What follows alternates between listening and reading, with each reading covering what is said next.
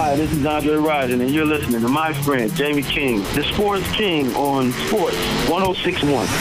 Hi, I'm Tim Cosgrove, GM at CMA's Colonial Honda. It's no secret that we are in uncharted waters, but that doesn't mean we should be afraid, because we are doing everything we can to keep our dealership clean and offering delivery services to minimize exposure. We've also opened a helpline. For assistance of any kind, including grocery or medication pickup, please call our CMA helpline at 434-220-8885. Visit cmascolonialhonda.com to learn more. CMA's Colonial Honda, moving lives forward. Coastal Carolina University offers you the academic experiences you need to succeed after college. From marine science to computer science, from theater to music technology, from hospitality management to health administration, there is a place for you at Coastal Carolina University. With inspired learning opportunities in the classroom, in the field, online, and around the world, Coastal Carolina offers the opportunities to support and empower your success. Visit coastal.edu to learn more. Hear ye. It's time for the Sports King Show, live on Sports 1061. The show with scores, interviews, the hottest topics, and the biggest sports stories of the day. It's the show where you'll hear from the players that make the plays, as well as the key coaches and personnel who make it happen. All of this and live phone calls from you, the Sports King Nation. Now, direct from his castle, located in an undisclosed location in the capital city of Richmond, Virginia. Let's welcome to the throne His Highness, Jamie King, the Sports King, on Sports 1061. And good morning, everyone. Thursday morning on the Sports King. Hello, Facebook Live. Hello, everyone out there from coast to coast around the world listening in London, England. Hello, Sacramento, California, New Orleans. Hello, Tennessee. Hello, North Carolina. Hello, and throughout Virginia. Hello, and good morning, and welcome to another edition as we start today's show. It was I who spoke of the Red Rifle, and I said Andy Dalton would be the answer to the Washington Redskins' problem. Andy Dalton, I have gone on record saying I want him in the nation's capital. He is a bridge gapper, a guy that can help elevate what we have in the quarterback room right now, which is really a bunch of unevenness. Why would we bring the Red Rifle in here? We need a veteran. We need a veteran presence, a guy that knows how to win. Andy Dalton is a winner. Yes, he hasn't won a Super Bowl. We know that. But he knows how to move the chains. He knows how to pass the football. He knows how to lead. And I ask you, from a leadership standpoint, have you ever heard anyone say anything against the Red Rifle in the media? He's not a guy that creates problems, not a guy that creates controversy, not a guy that's an issue. He's a locker room leader. He is a leader, a guy that I have so much respect for. Now, am I saying do you sprinkle Andy Dalton into the nation's capital and automatically start printing playoff tickets? No. But do I say your chances go up exponentially? Yes. The Red Rifle, if you can put some pieces around him, Adrian Peterson, and maybe add another receiver or so, improve the offensive line, if we have the defense we're hoping for, we can get better and maybe be more competitive. So I wanted to start today's show off with all things Red Rifle. I believe in Andy Dalton. I'm hoping that Washington's on the phone with him today. I hope they make the deal. Not to diminish Dwayne Haskins Jr. or Kyle Allen, not saying they're not guys that can be the future. But I think by putting one of those guys in, you basically take a roll of the dice and throw it down and say, we hope it comes up the way we want it to because we're not sure. Andy Dalton, while not a sure thing, is a better bet, a better opportunity for success, a guy that knows how to win, and a leader. And right now, we've got two guys in a quarterback room that you say, we're not so sure. And hope is not a strategy. I've gone on record saying that repeatedly. Hope is not a strategy. We need a detailed plan. Ron Rivera, please, I implore you to contact the Red Rifle today and get Andy Dalton into the nation's capital. He can bridge the gap. The young guys can learn from him and then slowly ease Dwayne Haskins Jr. in there if that's the plan for the future. But right now, if you do it the other way, I think is not going to be what we want it to be. So that's that. Coming up on the show in just a minute, the great Tom Lemming. Folks, let me put it this way. There is no better evaluator in high school football than Tom Lemming. The guy could do it at any level, but he's legendary. He has traveled literally hundreds and hundreds and thousands of miles around the country. And you talk about a guy, I know he's going to have a book coming out about one day about all the different diners he's been to in different locations, and he loves history and so forth. And it's just an amazing story of a guy that does things kind of the old school way. And now it's all computers and FaceTimes and all that. But Tom Lemming does something very few ever in his profession have done. He goes individually into the schools, and he looks at the player and talks to the player and evaluates the player, then watches film. He does it all. So from a standpoint of a guy that does it the old school way, and when he comes home and writes up a report on these top players, he's seen them. He's been able to eyeball them and watch the film and do it the old-fashioned way, which is something that is just incredible. And we'll talk to Tom in just a minute. Hour 2, we've got George Gregory from the Los Angeles Chargers, the chaplain for the Los Angeles Chargers, with some messages of hope, and also talking about how the NFL is dealing with the current coronavirus situation, and much, much more. We've got some more stories coming up your way. But let's first turn our attention to the man. And by the way, Tom Lemming, who I say starred in The Blind Side. Many people feel his best work was on the cutting room floor. Tom does. And Tom's been in 4 movies, and we'll get to that in a minute. But Tom Lemming joins us now. And Tom, how are you doing? How's the health? How is everybody in the family? Everybody's fine, doing great. My last trip was mid-March. It was cut short because of the virus. I actually had a big group gathered at UCLA on March 15th, and they all showed up, but it was like a ghost town. We wrote about it here in Chicago Tribune about how I've never seen a campus like that. There were no security guards. There was no one around on a beautiful campus on a beautiful day, except for the players and their parents. Usually there's people jogging or running around. So I decided to cut my last trip short and then just drove back home to Chicago from Los Angeles instead of heading up north towards Seattle and finishing the rest of the country. But for the most part, I already interviewed about 95% of the top 1,000 players for the class of 2021. It's amazing what you do, and I've gone on record saying there's nobody like you. You're a throwback, but I love it because unlike some people that write about these 3, 4, 5-star recruits, a lot of it's from hearsay or maybe a phone call and so forth. The fact that you set the standard in terms of driving from city to city, how do you do it, Tom? Year after year, your fuel bills and your travel and your mileage and, the miles you put on your vehicle and the things you've seen throughout your years, I think that'll be a book unto itself because of all the diners and the historical places you stopped to and the things you've seen along the way. It's been an incredible journey for you on so many levels. And you look at the players you meet, that aspect of seeing them in person versus just watching a clip here and there, that is a major differentiator for you. Talk about that and why that's so important to actually lay eyeballs and actually get the interview in person. Well, that's the way I was taught. That's the way the NFL does it, too. You don't see the NFL drafting players just because they talk to them on the phone or actually might have watched them at a combine. You really got to go meet the players, sit down, talk to them, see how important football is to them. Not just, you could be a 6'5", 275-pound defensive end who can run a 4.7.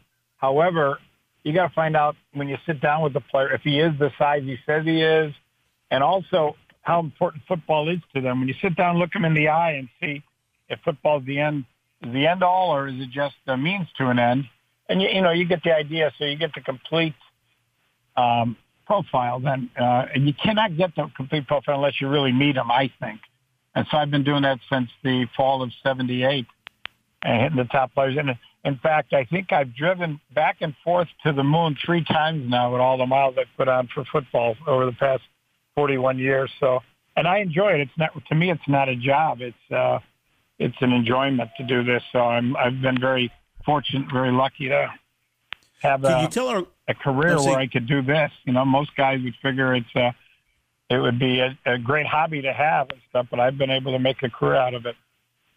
Can you tell the listeners where to get your book? Because, folks, it's a Bible on high school athletes in terms of football. If you want to know the top players, look no further than Tom Lemming's book. Tom, can you tell us where they can get that? They can just go to TomLemmingPrepFootball.com. Tom Lemming, it's PREP football.com. That way they could find it there. And then my Twitter, we always kind of advertise it too, at Lemming Report. I was never technically savvy until the last few years. My producer on my TV show made me start doing the Twitter. Now I'll do it when I'm driving. When I'm bored, I can kind of tweet things out, make sure there's no traffic around me. And a lot of times I'm on these lonely, desolate expressways. If you ever drive from San Antonio to Phoenix, about 1,300 miles, you know what I mean. You rarely see any other cars, even though it's an interstate. So, right. And I had a book come out called Second Season 13 years ago. And there was a great national TV guy, the guy who actually started sports talk nationally, named Chet Kopic. The first national show on a daily basis was 1982, and it was called Kopic on Sports. He was in 400 affiliates. And him and I were writing a book last April. We had 8 chapters done, and then he died in a car crash down in Savannah, Georgia. It's a shame. He was one of the most popular sports figures in Illinois history. His father's best friend was George Halas, and his godfather was Jack Brickhouse, who was the big Chicago Cubs announcer. Yes. And so Chet started actually with roller derby when he was 20, broadcasting it. So he had a great career. He died, I think he was 71 when he died. So he had a 50-year career of broadcasting any kind of sport you could think of. I remember my son, when he was 6 years old, wanted to watch wrestling, WrestleMania. I took him to it in Indianapolis. And Chet was the MC. And I remember him, the thing that stood out the most when he was in the ring, he was taller than taller than Hulk Hogan. Because Chet was 6'7". And when he stood out there, he was taller than Hulk. So, we did have we were having another book come out, and the publishers want me to finish the book, which would be 22 more chapters, and find one guy each that would do the chapter with me the way I was doing it with Chet. It was always me talking about my stories in different parts of the country, and then Chet would interject one of his stories. So maybe if I ever have time, I could kind of finish that book also.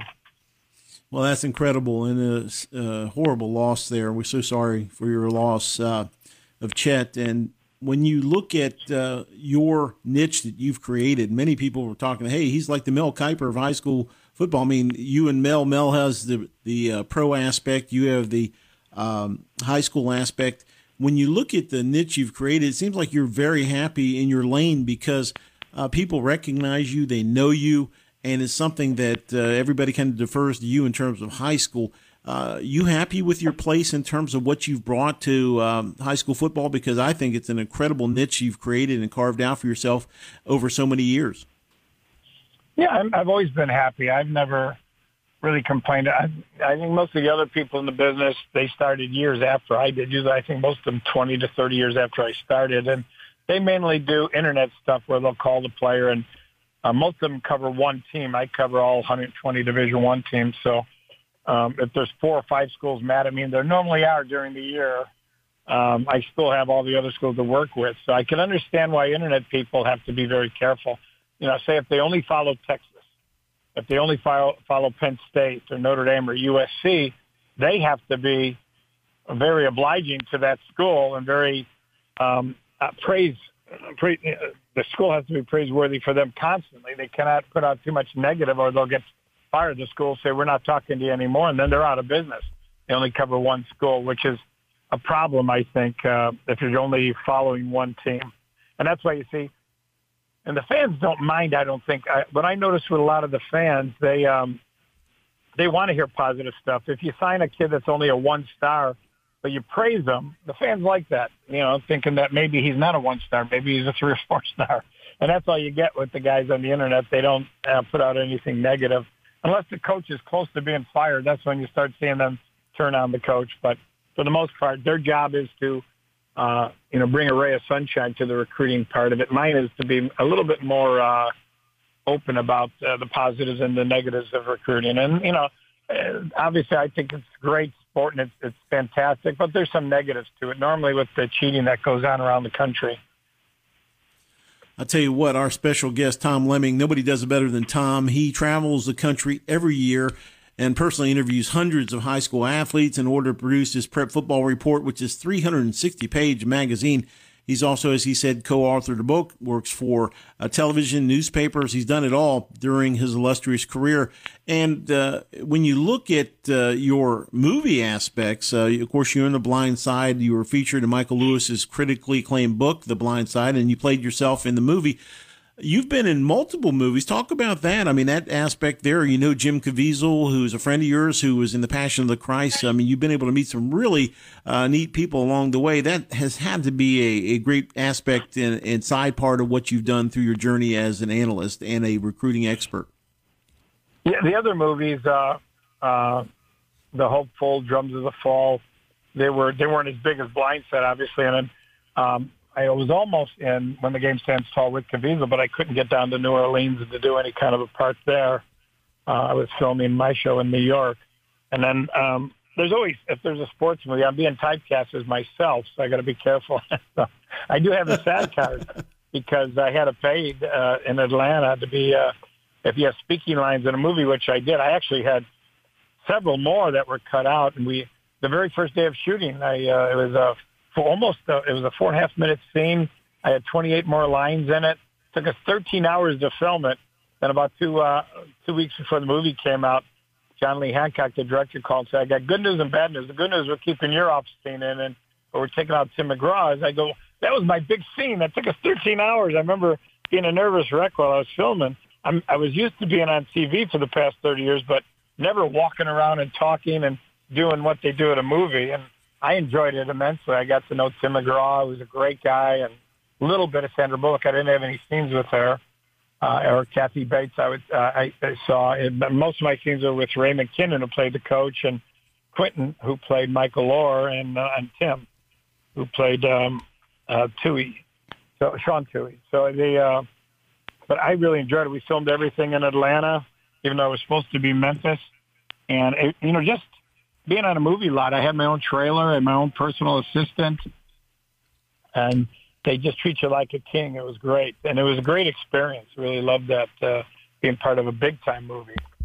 And I was going to say, the movie The Blind Side, and everybody that's seen it just raves, of course, about the movie itself. When you look at the success of the movie, did you ever, when it was being made, did you think, of course, with the crew and the cast and the things that went on, did you feel it was going to be as successful? And of course, at the end of the day, $309 million it made at the box office, and just an incredible movie itself. Why did it resonate so much, in your opinion?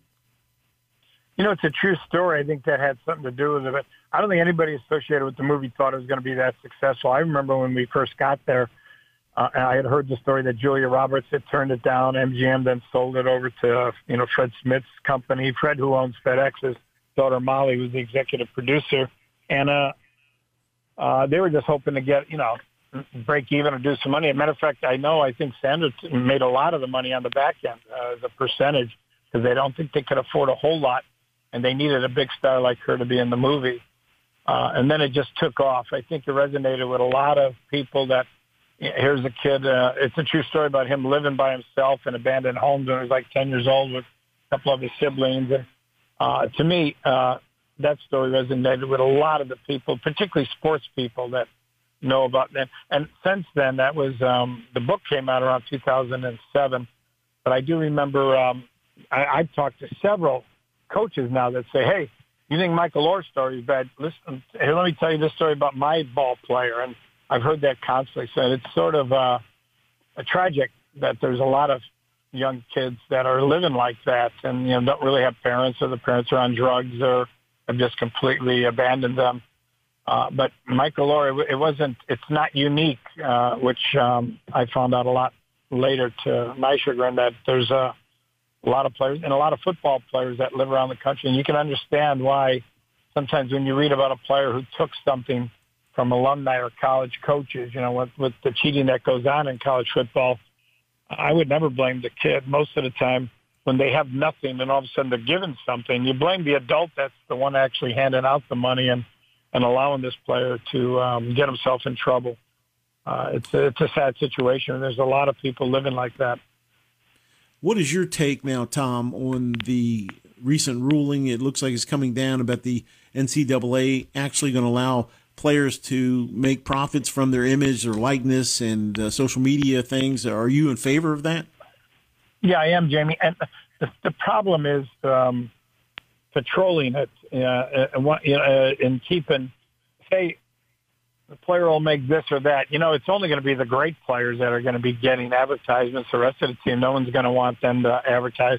So when you got 85 players on a team and you got 10 of them making a lot of money, more than the other players, there's going to be a lot of jealousy, and there's probably going to be a lot of underhanded stuff going on because that's part of the game. When you talk college football and underhanded, go hand in hand because and it's been that way since the 1920s, maybe even before that. But I know since the 1920s where college coaches are always looking for that advantage, and you pay off, but you only pay off the super players. There's no need to pay off the other guys. So I think that's where the problem is going to fit in. And I would like to see maybe everybody get an equal pay, maybe all the money that you're going to pay, and although no one's going to agree to it, maybe each kid gets $5,000 or $10,000 instead of $100,000 going to a couple of the superstars and the rest of them getting nothing. So it's going to be hard to control, hard to regulate, and I would imagine it's just going to open up another Pandora's box of trouble. And the NCAA's had an awful lot of it.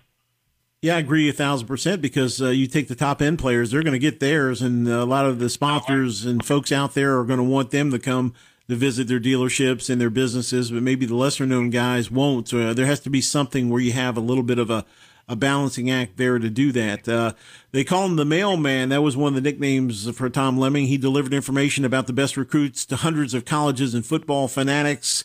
He continues his delivery by evaluating over 1,200 of the top football recruits every single year. He travels over 50,000 miles. Folks, think about that, 50,000 miles on the road from December through June with his tour, and he does the Tom Lemming Prep Football Report. By the way, if you want to take a look at that or purchase it, TomLemmingPrepFootball.com. If you're interested in the top high school players, folks, this is the Bible. It was called that by Gil Brandt, the NFL talent scout. He said the Lemming Report is the Bible of college football recruiting. So if you want to know where your favorite high school player might go or where he should go, where he's ranked, Tom Lemming, like I say, it's impossible to actually hit on every single kid, but nobody does better than Tom in terms of that because he puts so much effort into it. And Tom, how has it changed for you now with the coronavirus? How has it affected you? And it's affected everybody, but in terms of you right now, what's your strategy in terms of doing your report and handling things going forward?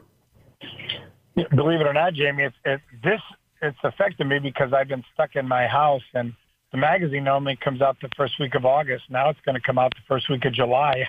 I've been writing it since I had almost all of it done already. It hasn't affected me at all when it comes to travel plans. That was my last trip of the year anyway, and it was just cut short. But the players in Oregon and Washington, the ones that I had missed, I hit most of the top 2021 players the year before. So I have their pictures, their info. All I got to do is just call them now to get their junior stats, and then I'm all set. So I've got the magazine definitely a month in advance now, getting that out. And then the underclass magazine will be out August 1st instead of September 1st. So for me, it worked out good. It just forced me to stay home and start writing because it usually takes me 2 months to write the magazine. It's that big. And that evolved, because I've got 1,500 players' profiles and pictures in the magazine. And I write everything and take all the pictures. And I have a lady that sets up the graphics and everything. So we're way ahead of schedule on in the magazine. I'll tell you what, we're going to come back with Tom after this break, but if you want to see some outstanding pictures of Tom and his travels, of course, over 50,000 miles, go to TomLemmingPrepFootball.com.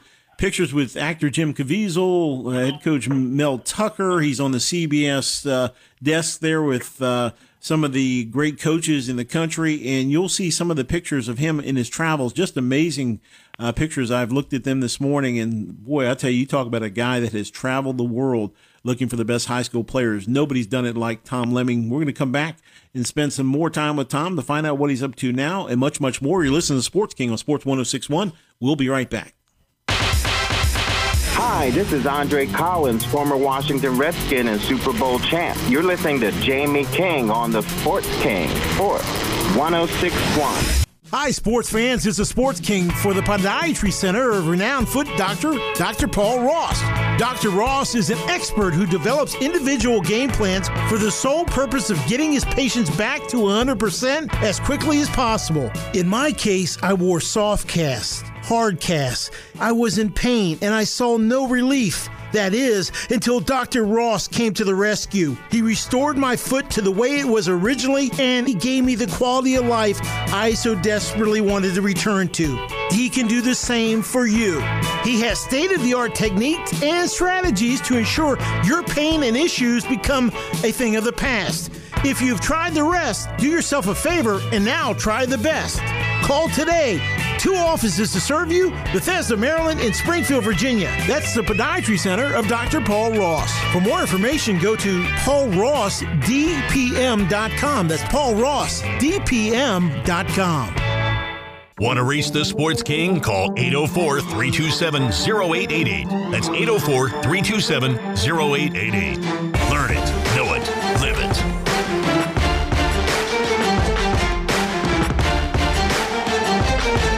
Welcome back Thursday morning, and breaking news, the Red Rifle is being released from Cincinnati. Would he come to Washington, D.C.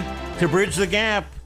We don't know. We're going to talk about that a little bit later. Also, rumblings out of New England. It might be a landing spot there for Bill Belichick, the Red Rifle, Andy Dalton. But our special guest, we rejoin the conversation with the man himself. Folks, when it comes to recruiting high school athletes, there's nobody on the football side better than Tom Lemming. He has done it for so many years. And Tom, the thing about you that I admire the most is the passion you have for it. We have a podiatrist who is Dr. Paul Ross, who's seen over 180,000 patients in his career, and he has the excitement every day to go in there, and he tells me his passion for that is unrivaled. That's why he does what he does and the excitement he has with every patient. You're the same way with the athletes. How have you been able to maintain? First of all, you're physically fit. You tell you work out a lot, but how do you keep that passion? Because some people say, man, another high school, another trip, another student athlete, does it get old? But for you, you go into every meeting like it's the first one. You know, in my book, I always have 25 pages of my travels. And not only am I, big into football, baseball is my passion, really. I love the Chicago Cubs, and I'll go to baseball games as I travel around the country. But also, I'm big into history. And when you read the 25 pages every year, a lot of it has pictures of Civil War monuments, Revolutionary War monuments, or any kind of history. I remember a couple years ago, spending the day doing the JFK tour where he was shot in Dallas and taking the tour, the bus, all the events, because I was 9 years old when that happened, so I remember it. And same thing, any kind of history I run into this year. And when you head out west, there's a ton of history. I actually went to the Billy the Kid gravesite and the Billy the Kid Museum in Fort Sumner, New Mexico, about a month ago, just because I was bored driving 1,000 miles that day, and I figured, why not stop for an hour, hour and a half, and see something that might be interesting. It wasn't that interesting, but at least I stopped and saw it because there isn't that much going for it. And when you're in northern New Mexico driving towards L.A., but I enjoy it. So 41 years and going, I'll probably die one day going off a cliff in Utah, and that'll be the last you hear of me, but I'll die happy. So I enjoy the combination of football, history, and travel. Don't do that now, Tom. Come on. The other day we had the outstanding former defensive coordinator Bud Foster, Virginia Tech Hokies, and Tom Woods from a huge Cavalier fan just mentioned on Facebook Live. We're also on Facebook Live as well as Sports 1061 that it was Bud Foster that said the best prospect he ever saw at the high school level was Ronald Curry. You've mentioned Randy Moss. Could you give us maybe your top 3 to 5? Give us your top 5 maybe that you've seen through your travels in terms of some of the great ones that have passed by that you, looking back, say those were the top 5 guys that I ever saw? It's tough to put them all into one big group. I've seen everybody. Reggie White was a great athlete coming out of Howard High School in Chattanooga back in 1980. The big defensive lineman is in the Hall of Fame. I did see Ronald Curry. Matter of fact, I had Ronald Curry meet me with Michael Vick, Coach Smith, who was the Hampton coach at the time for Curry. I remember having them both over, and a coach from Syracuse had recommended I see Michael Vick because Syracuse and Virginia Tech were the only schools recruiting him at the time. The whole nation was recruiting Ronald Curry, but since they lived so close together, I had them both meet over at Hampton High School. And I remember Coach Smith telling me that, he's a good athlete, but he'll never be a quarterback. And that's about Michael Vick. Oh, really? And obviously it was vice versa. Curry was the great athlete also and wound up playing basketball and not really being the great football player we thought he'd be. So it just shows you that, and I always thought Curry was good. I would never put him in my top 25. And I respect Coach Foster. He did a great job. Frank Beamer was my co-host when he retired at Virginia Tech. We had him for 6 hours live on CBS, and I had been to his house for dinner a couple times. Frank Beamer, one of the great coaches and one of the great people in college football. Really enjoyed knowing him. However, I would say Randy Moss, the best quarterback I'd ever seen is really a guy named Jeff George coming out of Indianapolis, Warren Central, back in 1985. Jeff was 6'5". He had a great arm, as good an arm as Dan Marino. He did play like 15, 16 years in the NFL, but with several teams because he didn't have that mindset to be a team player. He was, if you remember, he went to Purdue, had a great freshman year, but because they switched coaches, Fred Akers came in and he didn't get what he wanted, he switched to Illinois and Mike White. And that continued when he got to the NFL, him switching from college, from team to team to team to team. But he was the best quarterback I'd ever seen, and I've seen them all: Peyton Manning, John Elway, Dan Marino, and he was the best. And running back wise, I'd seen my first year was Eric Dickerson. I went down to Sealy, Texas to see him. The next year was Herschel Walker. The next year after that was Bo Jackson, and the year after that was what's his name from Philadelphia, Mississippi, Marcus Dupree. They were all super big and fast.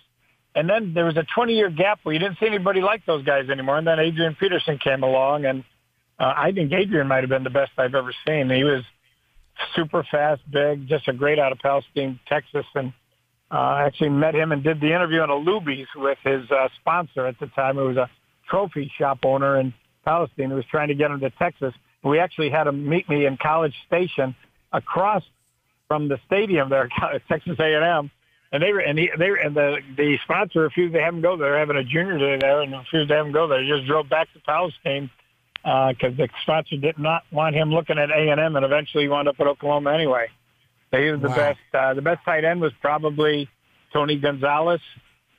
I watched Tony when I went to do the interview with him in Huntington Beach, California. He was playing basketball, just a pickup basketball game. So I said, no, keep going. I wanted to watch him and see his athletic ability. And then he came over, we did the interview, and we talked for a long time. And then later that year, I flew him to Disney World for our show. In the 90s, I did a national TV show with Gene Deckerhoff and Mike Gottfried and Lee Carso, people like that.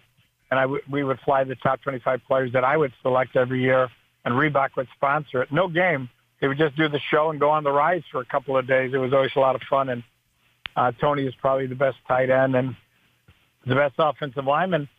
I know the greatest ever was Anthony Munoz, but he's the same age as I am, just about. He came out before I did. So I would have to say maybe Orlando Pace, who I saw at Sandusky, Ohio, is the best I'd seen. A terrific offensive lineman. He was invited down to my Reebok show, and he didn't show up because he was afraid to fly at the time and asked if he could drive down. They said, by the time you get there, the show's over. So he couldn't do that. But he was, him and Ohio State's had some great ones. There was another one named Corey Stringer who died with the Vikings from heat exhaustion, if you remember. Corey was one of the great offensive linemen. Tony Baselli out of Boulder, Fairview. A lot of great players like that. How did you rate Jim Lachey, who I feel was one of the greats of all times at the NFL level? How did you rate him coming out of high school? You're right. He was actually my first or second year. He was one of my All-Americans, and he was a big-time ball player, Jim, too, and from a small town. And I thought he was, the best that year coming out. Who else was a great one? Bill Fralick, who passed away just a couple of years ago out of Pittsburgh, Penn Hills. That was my second year in 1980, and I saw him play. Actually saw him in a game in Cincinnati against Jerry Faust and Moeller. Faust's last year at Moeller before he went to Notre Dame, and Fralick was a dominating left tackle and wound up being a two-time All-American at Pitt. So he was another one of the great ones. Deion Sanders I actually saw in high school as a quarterback down in North Fort Myers. He was a left-handed quarterback. didn't have much of an arm, but when you run a 4.19, it didn't really matter. No one could touch him. So they wanted the ball in his hands on every play, and that's why they put him at quarterback. Everybody knew he was going to be a wide receiver or a corner when he got to college, but he was a lights-out type quarterback because he couldn't be touched. Deion Sanders is a quarterback. Wow. And if you hear these stories, it's almost like Tiger Woods recalling a shot, like when they'll say, hey, what did you hit on 17 at Sawgrass in 1994? And he can pull out and tell you exactly what he hit and how he hit it and all. You have that recollection, like I met so-and-so at a Dairy Queen in Poughkeepsie or so-and-so. And it's so funny to hear these stories of the greatest players ever to advance to the NFL that you saw. Well, you want to know something? I met the late Aaron Hernandez at a Dairy Queen in Bristol, Connecticut, because he was supposed to be with I had the top 11 players in New England meeting over up by Boston College, and it's only an hour ride from him. Said he was coming. He didn't show up, so I was mad. I called on the phone, and I think it was his brother, DJ, that answered. He said, Tom, any way we can make up? I said, well, I'm driving back to New York, so how about if I meet you? And we met at a Dairy Queen in Bristol, in Connecticut. Wow. And did the interview at the Dairy Queen. And Aaron at the time was a nice kid. I liked him a lot, and I actually put him and Rob Gronkowski into the Army game that year as our two tight ends.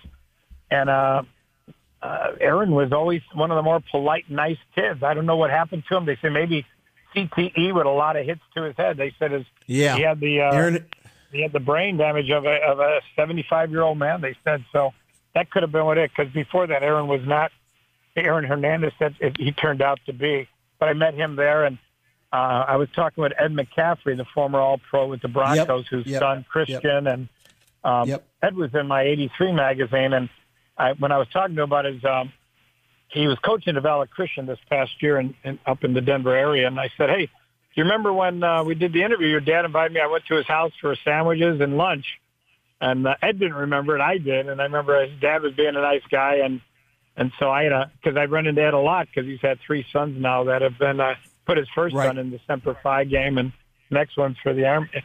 His next two played in the Army game, and Ed was great. Remember Tony Saragusa?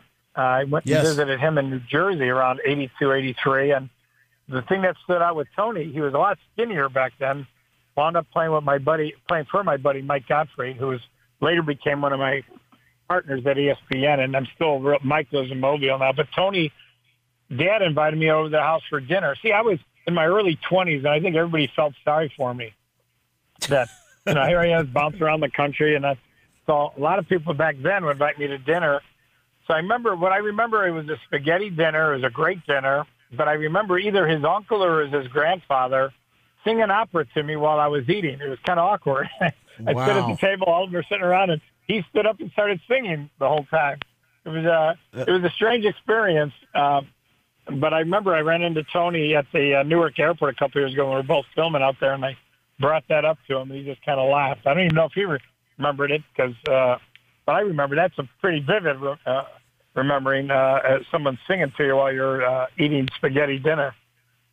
It's so funny you mentioned these stories. It takes me back. I remember working with Ed McCaffrey years ago at Football University, and when his kids were running around the hotel, Christian and his other boys, and I'm seeing them running around. I'm like, wow. Now you see them in the NFL, and you're like, unbelievable. The time that's passed and the guys that excel and so forth. Knowing Ed the way I did, he's just a great guy, as you well know. And then you look at Jeff George. It's funny that Tom Lemming says Jeff George is the greatest high school quarterback you ever saw.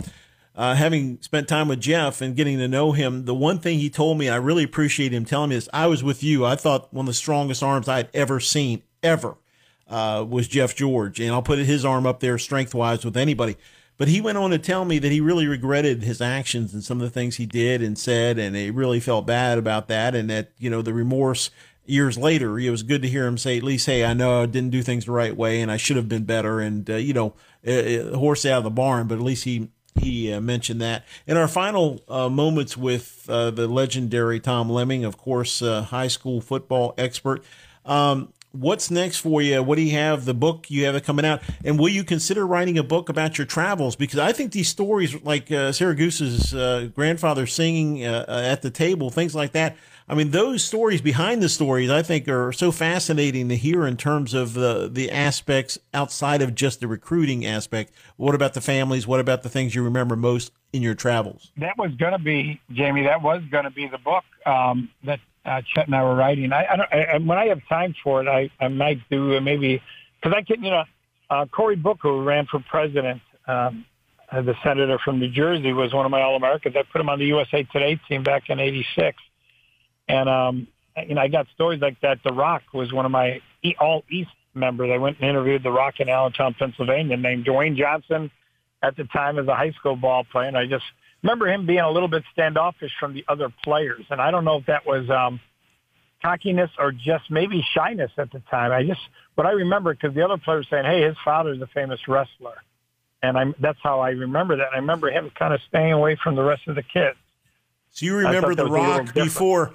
You remember interviewing The Rock when he was just Dwayne Johnson before he became The Rock. And, of course, just think of the historical aspects of the guys you've met that were at one level and then they go on to Hall of Fame careers in many cases, and the fact that you saw them before anybody else did, and you did it in an era when, you had to go into small towns and maybe stop at that little store and find out where the person was, go over the railroad tracks, go in the back alley and find somebody in some apartment complex out of the, you just really had to really do detective work as well. So you had to really do a lot of searching for these gems.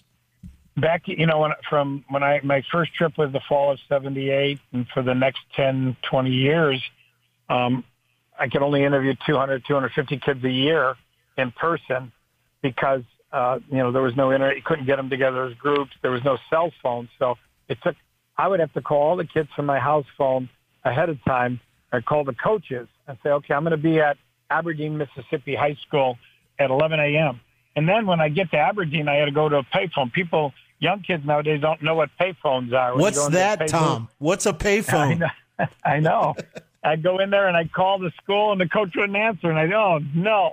And then I had to find, I can't tell you how many times I got lost finding high schools around the country because you had to use my Rand McNally map. You couldn't use the phone like you do now. Now you never get lost. But back then, right.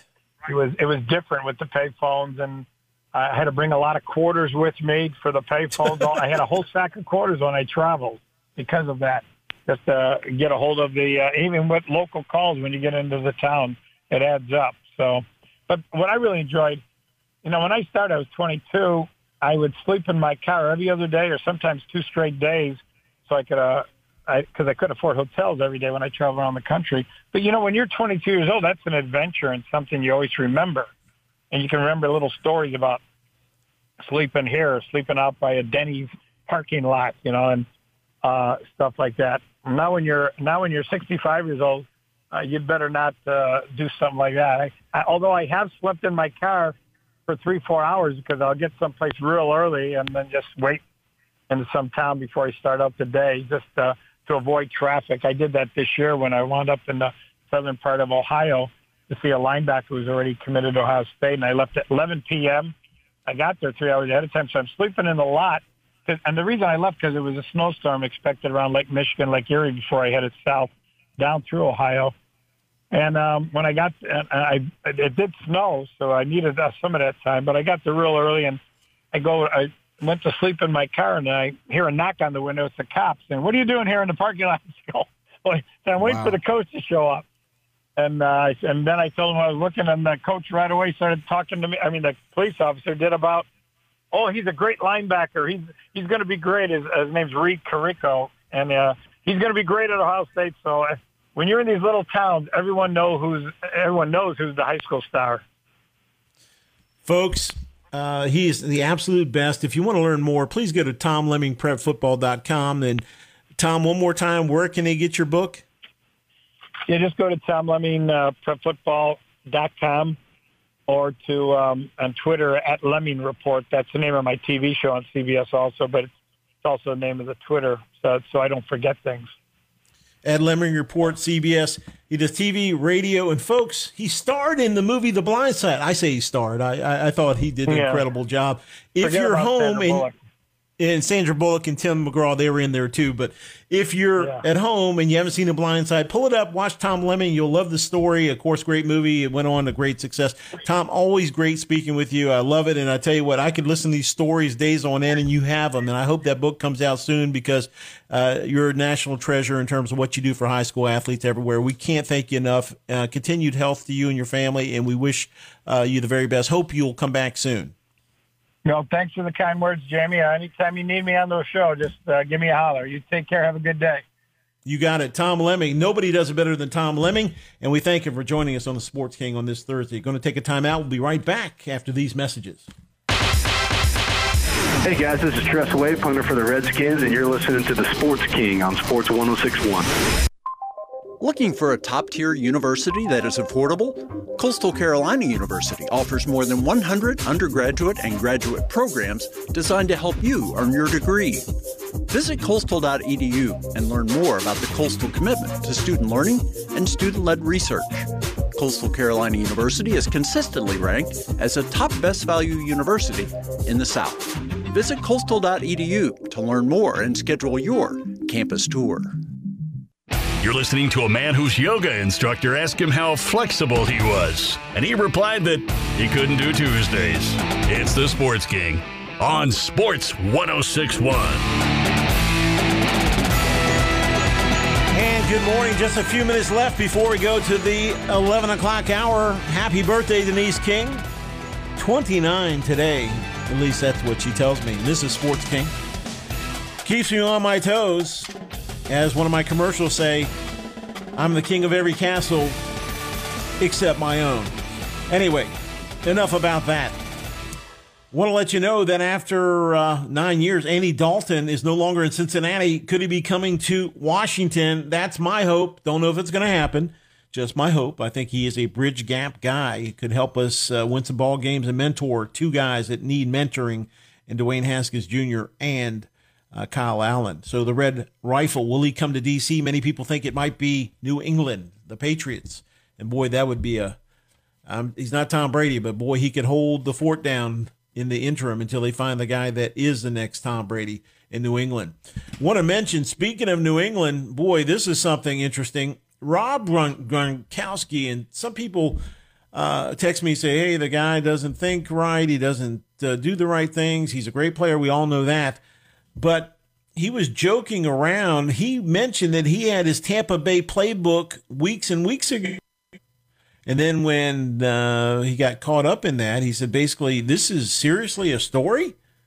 On Saturday night, Gronkowski was part of Bud Light's sponsored draft after party, during which one of the guests, ESPN Sage Steele, spoke about how Joe Burrow, the number one overall selection by the Bengals, had been working with Cincinnati's playbook weeks before the team officially made him a selection. Gronkowski then jumped in with a bright comment. Well, I was in the Tampa Bay Buccaneers playbook 4 weeks ago, and I wasn't even on the team. Gronk, that's called tampering. Can't get in there. Can't do that. But on Wednesday, Gronkowski said he received his team-issued Microsoft Surface tablet earlier in the day, and he posted a picture of himself holding it.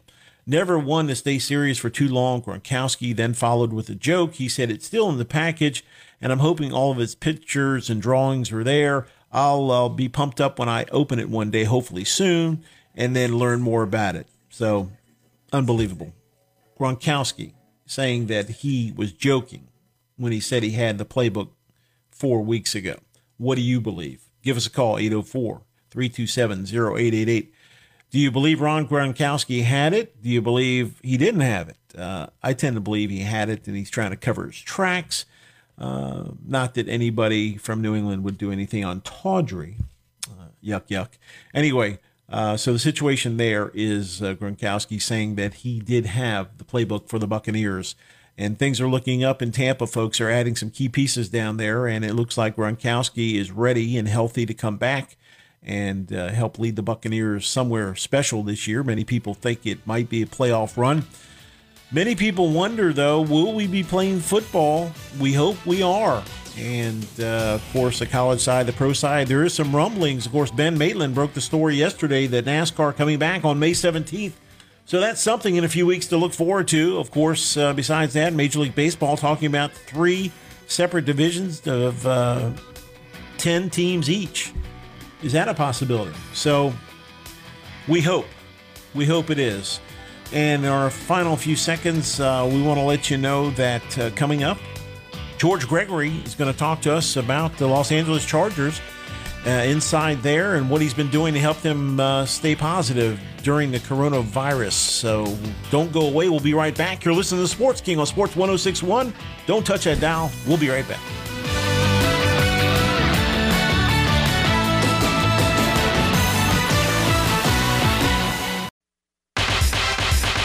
This is Trent Murphy, number 93 from the Buffalo Bills. You're listening to Jamie King and Sports King on Sports 106.1. Hi, it's the Sports King, Jamie King, and I'm here to offer you truly life-changing advice. If you or someone you know suffers from foot pain, don't delay. Take immediate action and visit the podiatry centers of Dr. Paul Ross with 2 offices to serve you, Bethesda, Maryland, and Springfield, Virginia. I know firsthand he changed my life and totally restored my foot. He will do the same for you. That's the podiatry center of Dr. Paul Ross. For more information, go to paulrossdpm.com. That's paulrossdpm.com. You're listening to the man who thinks that Velcro is nothing more than a ripoff. The Sports King on Sports 106.1.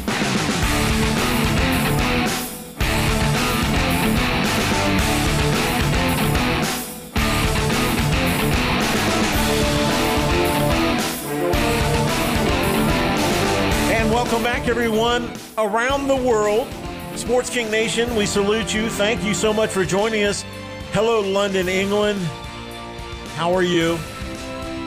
Gail, Ralph, and all you Londoners out there tuning in, thank you so much. Sacramento, California, hello.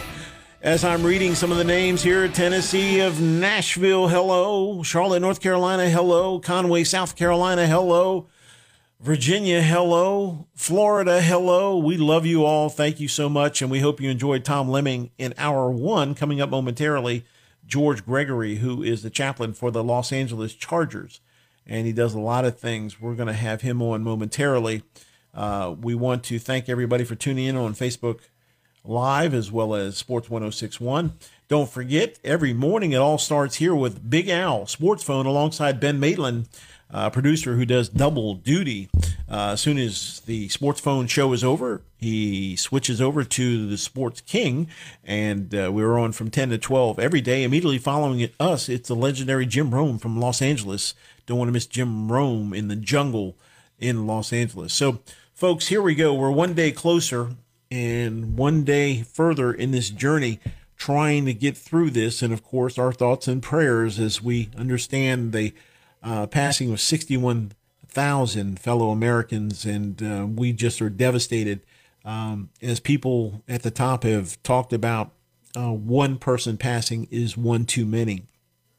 And you almost get immune to the numbers when you look at them and you say to yourself, you got to be kidding me. I mean, because the tragedies, the brothers, sisters, aunts, uncles, fathers, grandfathers, mothers, brothers, sisters, I mean, just the toll this has taken, and it's just amazing in terms of the loss out there.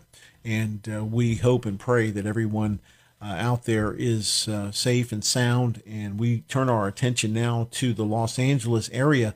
Our special guest joining us this hour, George Gregory. And George is the chaplain for the Los Angeles Chargers, so make sure we get that right. Of course, he does a great job for them, and he joins us in a time we need some hope and some positivity and some words of encouragement. And I know, George, that's what you do. We welcome you, making your first ever appearance on the Sports King Show. Good morning. Good morning. How are you? Doing really well.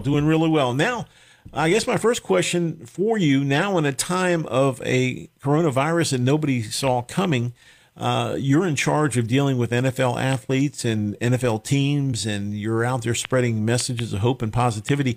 Talk about what your strategy is currently in terms of helping others in the NFL and throughout all the work you do as far as helping them get through this tough time. Yeah, well, tough times only reveal sort of our foundation. And although we all would like to think that we have it all together, sometimes when our foundation is shaken, we realize that we need others. And so a chaplain's role is to come alongside of players, their spouses, and their families, to just be a mentor or to be a light or voice to say, hey, you're going to be okay. And so here's what I realize, Jim, is that we humans are resilient. We can bounce back from anything. When 9/11 happened, I used to live in New York City. When 9/11 happened, New Yorkers, they bounced back. And so America and the world, we're going to bounce back. There's resiliency, and we've got to learn to live in a new normal. And for us, although we can't be together, although I can't sit with couples, I can't be with players face to face now, I've learned to embrace technology. So I do a significant amount of calls via my mobile, but also Zoom calls to get people on a call where I can see them in squares on my computer. And although we can't be together, I can encourage them just the same by seeing their faces, hearing their voices. And so I've learned to embrace technology in a new way. And so I think coming out of this, one of the new norms is we're going to all be able to speak to who we want to at any moment that we can without time and distance separating us. Our special guest, George Gregory, the chaplain for the Los Angeles Chargers. So let me ask you this. I know you're a sports fan. You have to be among NFL players, dealing with the players. Let's just take that equation for right now. When you look at the players on the team and the fact that you're a sports fan and you get to work with them, how are you dealing with those guys right now? Because many people think, hey, athletes are different, make more money, but you have to remember they put their pants on like we do. How do you deal with the athletes right now with the Chargers and the organization as far as being positive for them? Because they have the same fears the rest of us do. Sure, that's a great question. You know, I'm the team chaplain. I don't speak on behalf of the Chargers, but I'll just tell you in general what we do for pro athletes in the area of sports entertainment. You're right. COVID-19 is not prejudice. It affects us all, and so we're all dealing with it. I just tell the guys and their families, just to be hopeful, right? Sometimes we can see the glass half empty or we can see the glass half full. But during this time, we will never, ever get this time back. So enjoy time home with your family. I know our guys, they're ready to come back. They're ready to put the work in, but they also realize that during OTAs, generally, they would not be home or they would be traveling or they would be training. And so we've got to learn to embrace our now. Most of the time, as humans, we're ready to get to the next thing. But this virus has made us stop. It's made us be aware of things that we're not in control of. So when we can't be in control of our regular, we got to embrace our new normal. So being able to spend time at home, that's a good thing. Being able to learn different things. Some guys are reading books. They're embracing technology. They're learning new techniques. They might be doing cooking classes online. So for me, this is a great moment to learn new things and not just sit around and saying what you can't do. I know a few of our guys, they're itching to get back, and yet in the league, these coaches aren't saying you have time off and it's okay. They're saying, no, you got to come back in top quality shape because they are the elite of the elite. When you get to this level, COVID-19 cannot stop you. So you got to be focused. You got to remain focused. That's one of the things as a character coach that I teach. It doesn't matter what comes at you, whether it's on the other side of the tunnel when we run out or whether it's on that line as the opposite team, whatever is opposing you, you got to keep focused so you can win at the end of the day. You can follow George Gregory at George Gregory, his Twitter handle. When you look at George, the stars on that team, now departed, Phillip Rivers, Melvin Gordon, some of the great athletes in the world today. What would you say in terms of superstars and guys you worked with? What makes them different? And when you look at their spiritual side, many people think about all the great things they do on the field, but what have you come to know through some of the top athletes you've worked with on the spiritual side and how that carries them through their daily lives? Yeah, Jim, our guys that I personally help to coach spiritually or through character, they're down to earth. So they don't think they're superstars whatsoever. They're just husbands, fathers, or sons. And so I see these guys as normal people. They see themselves as normal people. And And they're just good people. I think in general, our guys are compassionate. They are about family. They're about causes. They don't just hoard their resources. They're very generous with their time, their talents, and their treasure. And that's what type of guys or people that we need in the world, guys who are not about themselves, but guys who are very giving. I tell guys all the time, don't be selfish, but be selfless. And when you get to that elite of the elite level like they are, they're blessed beyond measure. And yet, these guys only have a 2.5 years. So 2.5 years, I'll say that 2.5 years is the average of an NFL athlete. So they only have enough time to make an impact. And then they have the rest of their life to do kind of their passion. So we teach that on this journey, your calling is not football. It's just a stop on your journey. There's a purpose. There's a plan that God has you here for this reason. And football is a part of that. It can fund your passion. It can help you realize your passion, but it's just a stop on the journey.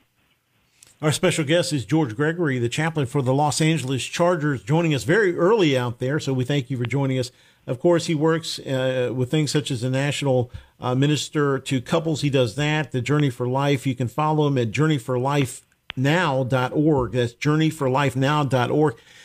And I had a question about relationships and couples and so forth. Right now, I'm seeing a lot of horrible trends on the news about the breakup of families now, that some families that have been quarantined, the couples are breaking up, and sometimes record numbers, sadly, and that's something you really specialize. What would you, advice-wise, give to couples now that may be going through some tough times financially, health-wise, the fact that everybody's kind of bottled in at home, and as you just said earlier, to be kind of bring people together, but the people that are really struggling from a relationship standpoint, how would you help them?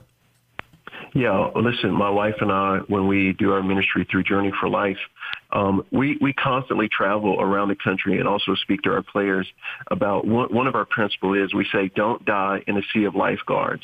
Don't die in a sea of lifeguards. There's so much help out here, but most people drown in the pool or in the ocean because they fail to raise their hand or call out. And so we just tell our players or the people that we minister to always don't be afraid to raise your hand. We call when people raise their hand, everyone needs a coach. So like our players, they have O-line coach and defensive line coach. I'm kind of what I call myself as a marriage coach. And so on our website, if you go to journeyforlifenow.org, we've got a relationship coaching program. If you need help of any kind, you can reach out to us and we can put you in contact with someone who can just be a coach or a mentor to you. We all need someone to get us through dark days. If you look at what these guys go through at the NFL, they couldn't be at the elite of the elite without the coach. Talent is good. Raw ability is good, but they all need a coach to help them out, especially when you feel stuck or you have a bad day. You need someone in your ear telling you it's okay to have an argument, but learn from that argument, rebound from that argument. They're in close quarters, they're in close contact. We have to learn a new norm, but instead of letting it push us away, we've got to find ways to endear to each other. So one of the techniques that we give couples in this close proximity that we're now living in, we all are experts at criticizing or pointing out what our spouse might do wrong. But instead of that, we need to do a better job at now affirming them or acknowledging them and saying, hey, I know you typically don't do that, but thank you for cleaning this part of the house, or thank you for being patient with me when I was on a call, or wow, I didn't know I was going to have so many Zoom meetings. You've been there for me to hold me or to hold me accountable or to encourage me. We all need an encourager. In fact, Dean Smith taught the world through his pointing. He said, when you go down and you make a slam dunk, you got to point to the person who gave you the assist, that threw you the ball. And in marriage, we've got to be willing to point at our spouse and say, thank you for that assist. Thank you for helping me. I couldn't be as great without my spouse. And we just need to be more affirming and more celebrating of one another through these tough times. Great advice. And our special guest, George Gregory, the chaplain for the Los Angeles Chargers. And I wanted to ask you right now, my show, the Sports King Show, we really want to be socially aware and help folks in the worst of times. It's great to be there in the best of times, and everybody loves a front runner, but you find out about character of people. in the worst times. And of course, you have great character, a man of great faith. There are people out there hurting now, veterans, and the suicide rates have really escalated. And that just tears at my soul because I worry about people now that are by themselves. For those folks out there that may be alone through these times or maybe struggling with some depressionary thoughts and aspects to their life, what could you give them to hang on to in terms of the fact that we'll get through this? And folks out there that have been on the really dark side and going through dark times, what would you give them in terms of advice? Yeah, that's a great question. That's most of the time, that's where we have to start, is that voice in your head that says you're alone. You got to silence that voice because you're not alone. You know, there's this saying that we're better together. And wherever you are, wherever you're listening from right now, you got to know that you are not alone. Gladiator, I love that movie. Right when they were in the arena, the gladiator gathered the other gladiators together, and he says, whatever comes out of those gates, we can survive if we stay together. Then he asks, Jimmy says this, he says, do you hear me? We've got to stay together. And so I want to just encourage your listeners is that whoever you have that you can call or whoever you can get on technology with, just let them know your story. The best thing that we can do now is not live in our heads, but we've got to learn that we can either help people right during this season, even though we're hurting, we can help them, or we can reach out for those resources. There's moments that we all feel like we're alone. You're not alone. There's pastors. There's people on technology. You can get online and Google help during this time. There's suicide prevention if you feel like you want to hurt yourself. There's enough resources out there that we know that if we pull together during this time, it's going to be better for us. And so that's one encouragement that I give people.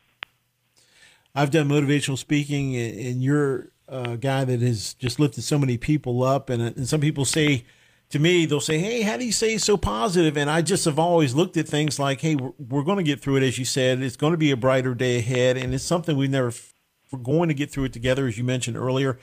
And people may ask, and they've asked me, how do you stay positive? I'm going to turn the page to you. And how do you stay positive despite all that's going on around us now, all the news? If you turn on any channel, sometimes you'll see and hear some of the worst stories and see the worst of America and the worst of the world. Despite all that's going on around you right now and to see a negativity in many ways, how do you personally stay positive throughout all of this? Yeah, well, I don't wake up every day sounding like this. There's some days that I wake up and I also have to silence that voice in my head. And so here's what I have to do on a daily basis. I've got to starve my doubts and I have to feed my faith. Starve my doubts and feed my faith. It's like a computer, junk in, junk out. I've got to put the good stuff in order to get the good stuff out. So for me, I'm a man of faith. I read my Bible. I read inspirational books. I love biographies. I just feed my faith. I realize that because we're resilient people, it's not about if I will survive. It's when I survive, what will I do to help others? And that's what we do as far as our marriage ministry to athletes and entertainers is we're not about hunkering and just going in our caves. Our marriage that we have is about helping others. And so faith is a very important step for me to feed my faith and starve my doubts. My father battled ALS for 6 years. And every day when I would talk to him, there were moments that I was bothered by, man, you have this disease. How could God put this on you? But my daddy would say this simple phrase. He would say, son, God's got this. God's got this. And I looked at him and I was thinking, man, I don't know if I would have that faith if I had a terminal disease. But my dad taught me that through his faith, through a very optimistic outlook, he didn't look at what he couldn't do. He looked at what he could do. He told me, he said, son, I'm going to be the best witness for Jesus with ALS that this world has ever seen. Picture that. Wow. A terminal disease patient says, I'm going to be the best witness for Jesus. He didn't hunker down in his mediocrity. He said, I am going to look outward. And that's what we have to do in this season. It's not just about us. It's about who we're going to impact.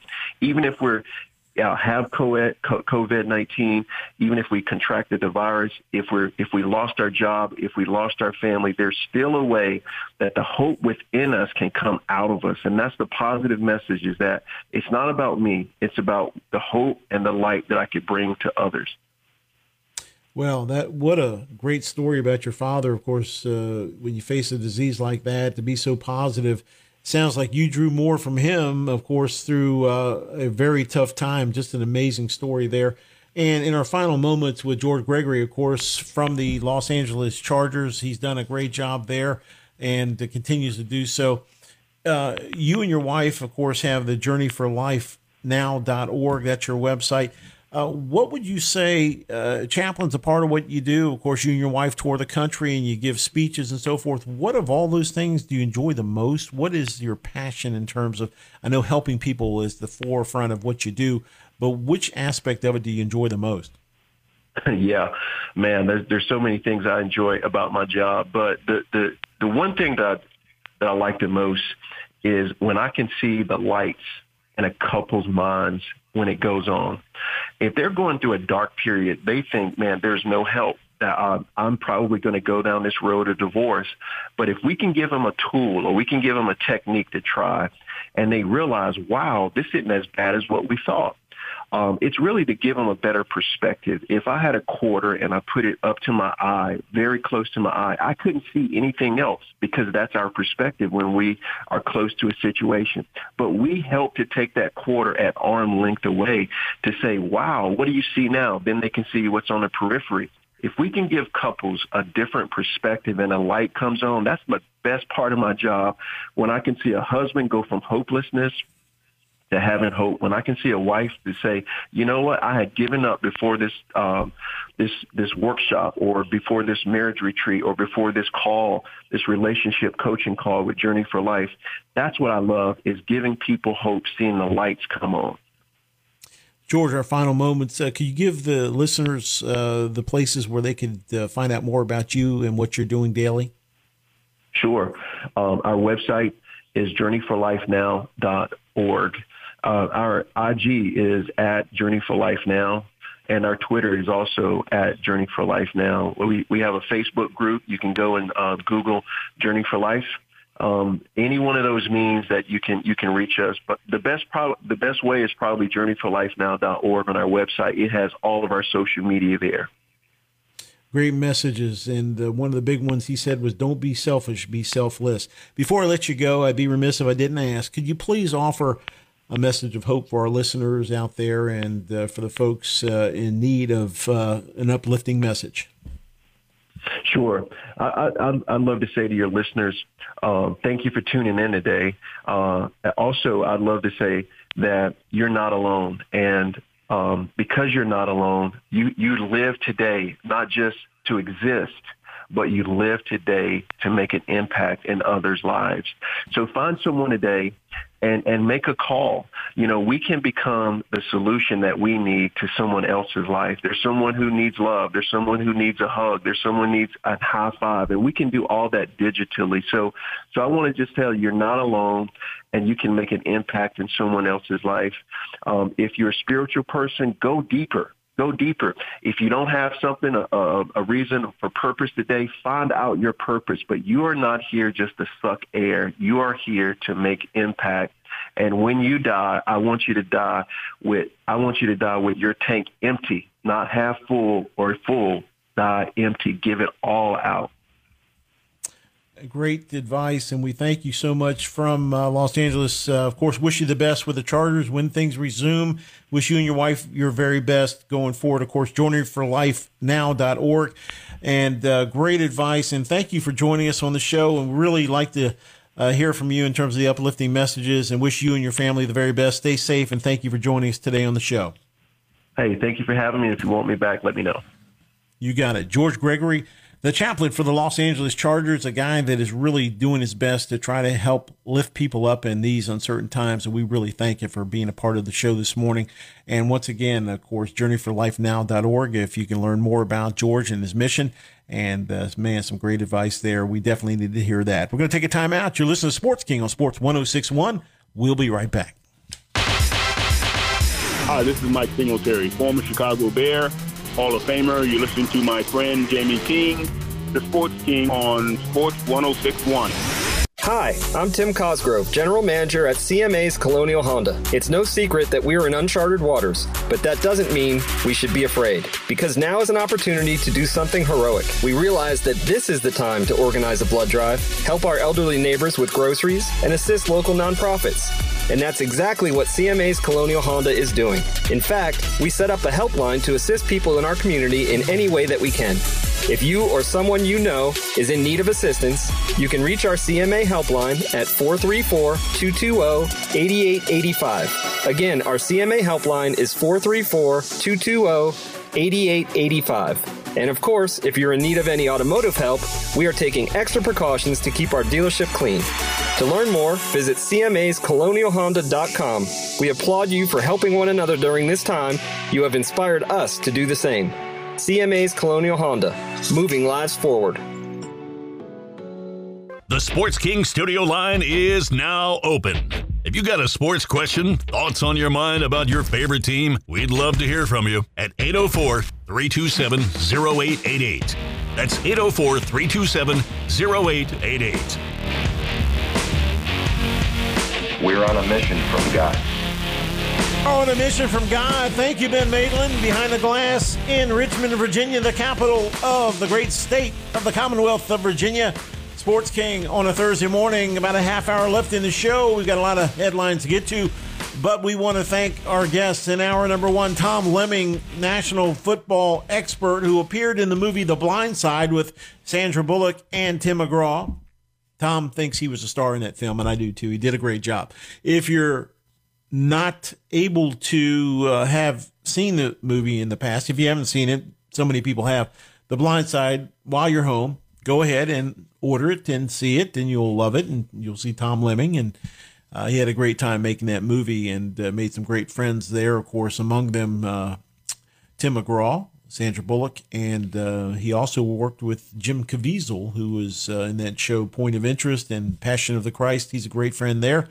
And he knows pretty much everybody in the industry in terms of all the top college and high school coaches everywhere. That's Tom Lemming, our special guest in hour one. We really enjoyed hearing some of those stories about the athletes who were discovered by Tom in a lot of ways and basically went on to great Hall of Fame careers, from Reggie White to Dan Marino and everybody in between. Just an amazing guy with a ton of stories, travels 50,000 miles a year by car, and it's been a labor of love for him, and great catching up with Tom.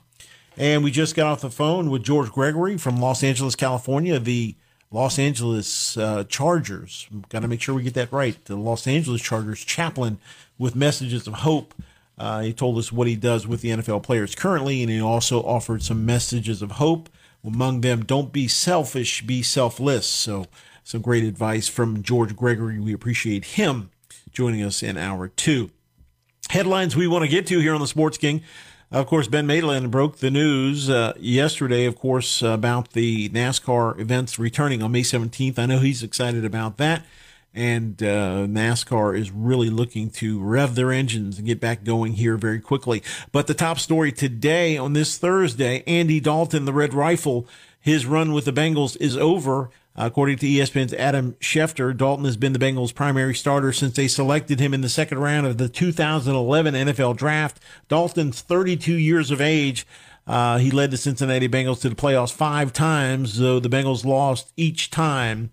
He is the career leader in passes and touchdown passes, passing yardage as well.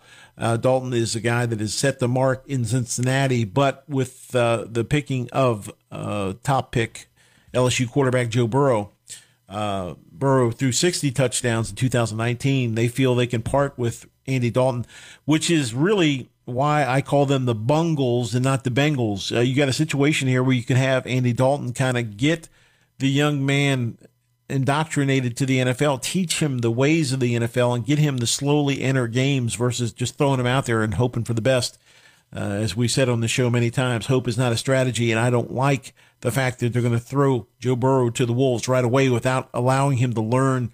Mark Rippon, of course, Super Bowl MVP with the Redskins, told me many times he had to learn those 2 years behind Jay Schrader and Doug Williams, and it only was that helped him become the great player that he became, leading us to a Super Bowl title in '91 because of the learning curve that is at the NFL level. I'm not saying Joe Burrow can't learn it. I'm just saying it's going to be an easier transition when you have a guy teaching you, and nobody better to learn from than the Red Rifle, Andy Dalton. Dalton was set to earn $17.7 million in the final season of his 6-year contract, worth $96 million total. But the Bengals went on a spending spree this summer. Cincinnati did not have the salary cap space to keep Andy Dalton and sign the rookie class that's coming in. So you're looking at this situation, and Andy Dalton went on to say today that, quote, "This city has been our home since I got drafted here, and this city's meant a lot," end quote. He went on to say he was thankful to all the people that we've met. There's been a lot of good people in Cincinnati who have pushed me, my wife, and my family to be better people. We're grateful for that. The news on Thursday signaled the latest in overall cuts for the Bengals. Basically, the Bengals will clear $41.6 million towards its 2020 cap allotment. During free agency, the Bengals spent more than $145 million to improve a franchise that finished with the league's worst record in 2019. In 9 years as a starter, the Red Rifle, Andy Dalton, was 70, 61, and 2.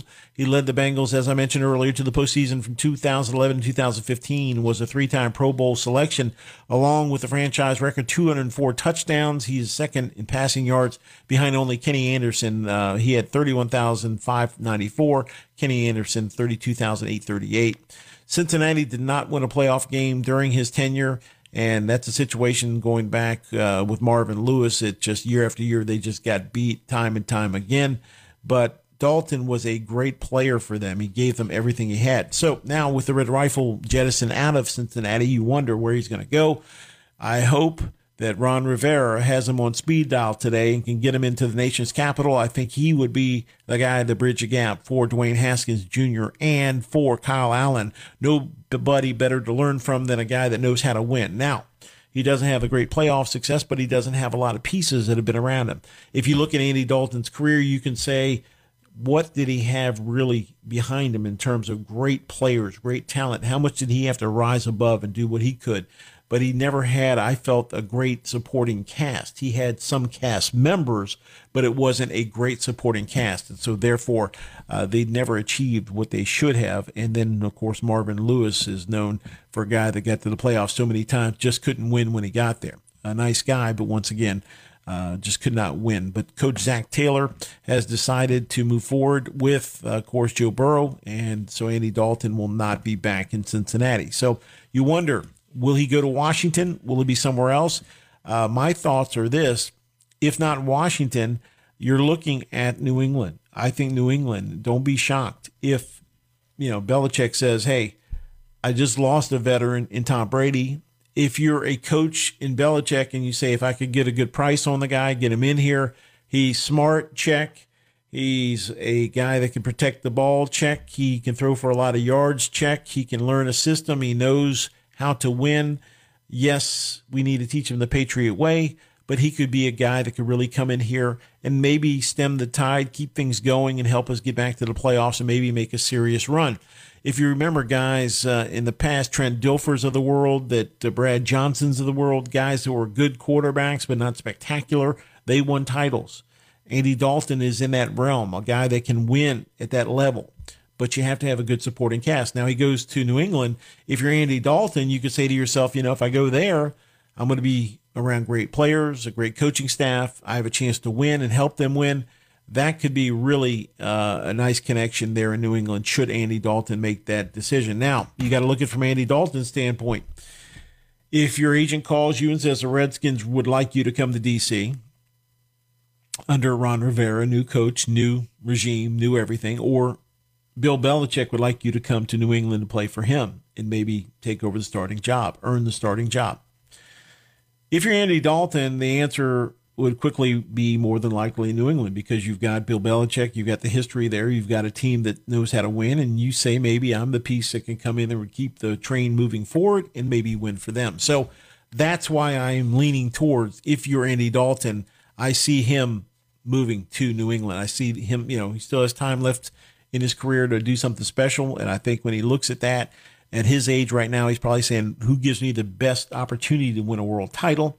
I think New England would give him his best shot. Nothing against D.C. I just think that's more of a rebuild there versus something in New England where he could win right away and possibly lead them to another championship. Could happen, may not happen. It just depends on what the Patriots want to do. If they're happy with Jarrett Stidham and Brian Hoyer, they want to keep what they have, or do they want to go back to the playoffs potentially with a veteran that's proven himself? So we're going to have to find out what's going on there. We also want to let you know other sports headlines that Clay Matthews is the outstanding linebacker, formerly of Green Bay Packers, now with the Los Angeles Rams, previously with the Rams rather, has filed a grievance against the Los Angeles Rams. He's a former Ram. He and Todd Gurley both were released by the team March 19th. They both publicly vented their frustrations over non-payment, and Matthews is doing something about it by submitting his case to the National Football League Players Association, which will officially file the grievance on his behalf. Matthews' 2-year deal with the Rams included a $5.5 million in guarantees. He still owed $2 million in roster bonuses. Matthews is a free agent, and because his $2 million offsets based on a deal with a new team, the Rams could be waiting to see where Matthews signs before paying him. Matthews is 33 years of age. He is due his money now. A source involved said the Rams could argue that the language of the contract of Gurley and Matthews allow a short-term deferral of payments for tax purposes. It's unclear if Gurley is planning to file a grievance. The Rams owe Gurley $7.55 million roster bonus, but offset language can reduce that payment to $2.5 million. Gurley agreed, as you know, to a 1-year deal, $5.5 million with the Atlanta Falcons just a few weeks ago. Shortly after the Rams released him, Gurley must pass a physical exam to finalize the deal, and due to the coronavirus, he's been unable to do so. So this is not a good look for the Rams. Owing players. I mean, Les Snead, the general manager, told the NFL Network there's some language in the contract of when you pay them and when you have to pay them and blah, blah, blah. But bottom line is when you have two players of this ilk in Clay Matthews and Todd Gurley, who he said they're both going to get their money. But the key is, why do players that have been superstars in the league have to come out and beg the Rams? And I would say basically, I don't want this look. If I'm an owner of the Rams, I don't want people out there saying, hey, we're not paying these guys. It's not a good look for anybody else that you want to come to your team. And don't think that these players don't talk to one another. So if they go out and call fellow players that are interested in maybe going to the Rams, and they call Clay Matthews or Todd Gurley, say, should I go there? They would in turn say, I wouldn't go there because you don't know if you're going to get paid. That's not the look that the Rams want. So they need to get this taken care of because it's on the front page of ESPN, and it's a story that definitely is gaining steam. So something that the Rams definitely do not need. So situation there. Other news out there, ex-Jaguars linebacker Telvin Smith was charged with unlawful sexual activity with a minor. Former Jacksonville linebacker on Wednesday was charged with 1 count of unlawful sexual activity per the Duval County Jail's website. Smith, 29, was booked into jail at 5:20 p.m. Eastern Time. He was later released on a $50,000 bond. There was no court date listed. Smith was arrested by officers from the Jacksonville Sheriff's Office at his home in a gated community. A law enforcement source told ESPN that Smith is accused of having sex with a 17-year-old girl multiple times, both at his home and in his vehicle. In August and September, the source said the girl told a friend and a family member what happened after her first encounter with Smith. The source also said investigators found evidence in Smith's car that linked him to the girl. Per Florida Statute 794.05, the charge of unlawful sexual activity with certain minors is a second-degree felony and applies to any person age 24 or older who engages in sexual activity with a person 16 or 17 years old. The Jaguars, with a statement, said they are aware of the report involving former linebacker Telvin Smith. The team said in a statement, the club is unable to comment further as it is an ongoing investigation. So situation here, not good at all. Smith hasn't played for the Jaguars since 2018. He announced on social media in May of 2019 that he would not play football again that season, saying he needed to take time off for his family and his health. So a situation there, very bad news indeed. And if it is proved to be true, could be some serious jail time for Telvin Smith, and just a very bad story overall there. Other news in terms of college basketball, there has been some movement there. Wake Forest has agreed to a deal with East Tennessee State's Steve Forbes to become the next coach of the Demon Deacons next season. Forbes will replace Danny Manning, who was fired this past Saturday after 6 seasons at the helm. Wake Forest never saw anything over 500 in ACC under Manning. See, here's the thing. Danny Manning, great player, but a horrible coach. Think about this. He was 14-42 over the past 3 seasons. That is abysmal. Last season, the Deacons went 13-18 and 6-14 in ACC, finishing in a tie for last place in the conference. If you cannot recruit in your Danny Manning, you know you have some problems. I mean, he has the name, he has a pedigree, but for whatever reason, it just never clicked in the Wake Forest. Forbes has been one of the most successful mid-major coaches in the country the past several years. He has won 130 games in 5 seasons at East Tennessee State and 2 Southern Conference regular season titles. The Bucks went to the NCAA tournament in 2017 and would have gone last season after winning 30 games in the SoCon tournament. Forbes also has power conference experience as an assistant coach at Texas A&M, Tennessee, and Wichita State. Forbes was an assistant coach under Bruce Pearl at Tennessee during Wake Forest athletic director John Curry's time in Knoxville. So therein lies a connection there. So congratulations go out Steve Forbes, the new head man at Wake Forest University. We're going to take a timeout, come back and close it out. You're listening to Sports King on Sports 106.1. Don't touch that dial. Hi, sports fans. This is former Washington Redskins quarterback and Super Bowl 26 MVP Mark Griffin. You are listening to my favorite sports show, The Sports King, hosted by my great friend Jamie King on Sports 106.1. With 19 NCAA Division I sports and 84 majors, Coastal Carolina University affords student athletes the competition and learning they crave. From FBS football to ladies volleyball, from championship baseball to ladies lacrosse, from business to theater arts, Coastal Carolina University offers a depth of learning both on the field and in the classroom. Eager ambition is a hallmark of students and faculty at Coastal Carolina University. Schedule a tour and learn more at coastal.edu. Hi, it's the Sports King, Jamie King, and I'm here to offer you truly life-changing advice. If you or someone you know suffers from foot pain, don't delay. Take immediate action and visit the podiatry centers of Dr. Paul Ross with 2 offices to serve you, Bethesda, Maryland, and Springfield, Virginia. I know firsthand he changed my life and totally restored my foot. He will do the same for you. That's the podiatry center of Dr. Paul Ross. For more information, go to paulrossdpm.com. That's paulrossdpm.com. You're listening to the guy that was once addicted to brake fluid. But please don't worry, he says he can stop at any time. It's the Sports King on Sports 106.1.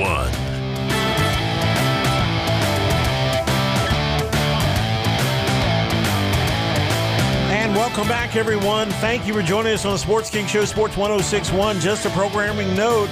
Big Al, Sports Phone, 8 to 10 every morning live. The Richmond legend, don't want to miss Big Al. I follow Big Al from 10 to noon every day, Monday through Friday, and then it's off to Los Angeles immediately following my show. We join Jim Rome, the legend from Los Angeles, in the jungle right after the Sports King Show right here on Sports 106.1. Has some other headlines to get to. And by the way, we want to thank our Hour 1 guest, recruiting expert Tom Lemming, who was in the movie The Blind Side. Loved catching up with Tom. Tom, basically every high school player you've ever seen or heard of, the great ones, he has interviewed them all. And then Hour 2, George Gregory from the Los Angeles Chargers joined us. We thank him for getting up early out there in Los Angeles and coming on, talking about the NFL, how they're dealing now with the coronavirus, and how he's doing some great things. He has a website, of course, journeyforlifenow.org, if you want to learn more about George and what he does every single day to help others. I want to get to some more headlines now. If you want to give us a call, 804-327-0888. 804-327-0888 is the number. Final minutes on the Sports King Show. We want to send our best wishes to Bobby Bowden, who has recently trying to get out of the house. Of course, he spent 4 days at a Tallahassee Memorial Healthcare last week because of an infection that caused his left calf to swell. Bowden's left leg was placed in a soft cast, which is scheduled to be removed this week. The 90-year-old Bowden hasn't lost his sense of humor despite recent health challenges include a bothersome left hip and back. He said, "I didn't realize when I got to be 90 it would be this tough," he said. "Getting old ain't easy." And so we wish Coach the very best. And somebody told me one time the first 100 are the hardest. After that, it's all downhill. Anyway, Bobby Bowden, 90 years young. And boy, he still looks good. And what a great man he was and meant so much to Florida State and their great run they had there during his tenure. He was just an amazing coach. He did a lot of great things.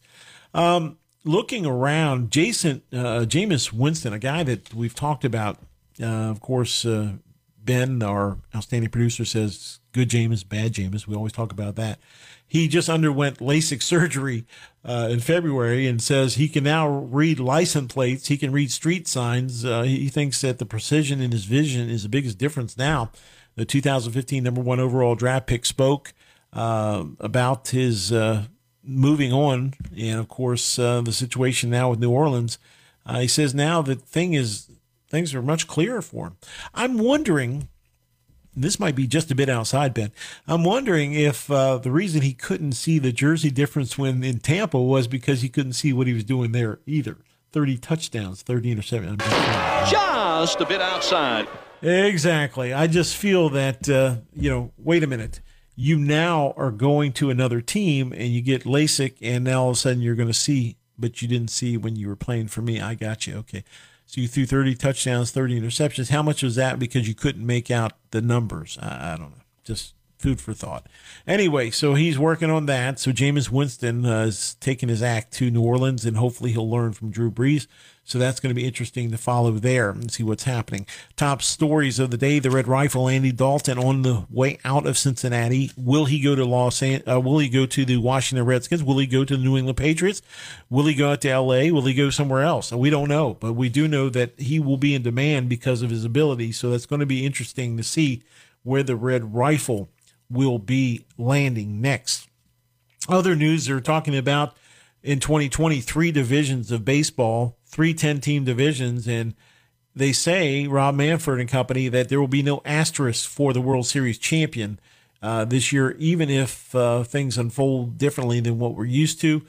There will be no asterisk. The Los Angeles Dodgers manager Dave Roberts told USA Today Sports, when you look at all the hurdles keeping your team together emotionally and what your players have to do differently to prepare for the season, you can argue that it would mean more than any other season. So, in other words, he wants it to count the same as it would during a regular season. So, the Houston Asterisk, who I call them, of course, Dusty Baker, has his work cut out for him, because everywhere that this might be for the Asterisks having this delay in the season, those guys were really facing an onslaught from so many people in the stands and the fans yelling at them and really getting on them. So an unbelievable season was waiting for the Astros, and because of the pandemic, they haven't faced it, but they're still going to face quite a lot of fans that aren't happy with what they did. So it's going to be interesting to follow what happens on the side of the Houston Asterisks, as I call them, because I just think they're it's an absolute joke what has happened. Of course, Pete Rose, we've gone on record saying he can't get back in the league, but you can cheat the game and you get a 1-year suspension. So I just don't think the penalties and the crimes there just need to be looked at totally different, but it is what it is. So those are some of the stories we've been talking about. We do know that the Baseball Hall of Fame ceremony scheduled for this year, it looks like, is going to be postponed until the summer of 2021.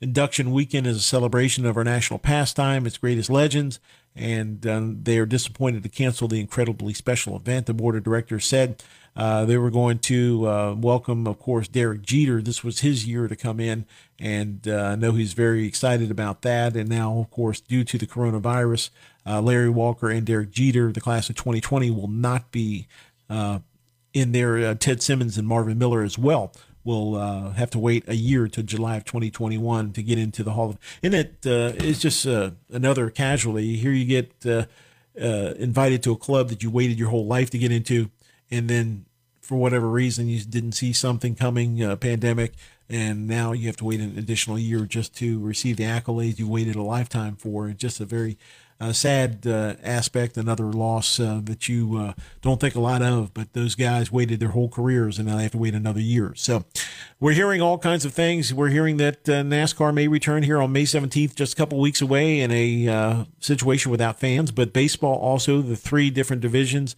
We're talking about that as a possibility. Football, we're hoping and praying that they'll start on time. Not sure yet. But we do know people working every day. They're getting closer to a vaccine. They're trying to get something together to where we can return to life as we knew it in some form. And right now, as you go out and go to the stores and different places, you see all the different precautionary aspects, and everybody's trying to do their best part to make sure we don't spread anything on the COVID-19 front. But I want to thank you guys after listening, and folks watching on Facebook. You guys have been incredible, doing it day after day, staying in, washing your hands, social distancing, doing everything you have to do to make sure that we can move forward. The great message from George Gregory was, don't be selfish, be selfless. And today, if you can help somebody out there, please do it. Call the Red Cross, blood banks. If you can afford to do it and get over to do it, please donate blood. We're in short supply. Also, food. If you have a neighbor in need, please be a pillar of strength. Go out there, be a hero, donate some food, donate some paper products, do whatever you can, but be a friend. Call somebody, tell them you love them, tell them you're thinking of them. It'll cheer them up, and you'll feel better for it too. Ben Maitland's done a great job. We thank him, and I thank all of you for joining us on today's edition of the Sports King. Have a great rest of your Thursday. Happy birthday, Denise King, and we'll see you tomorrow for the Friday edition of the Sports King right here on Sports 106.1. Have a great day.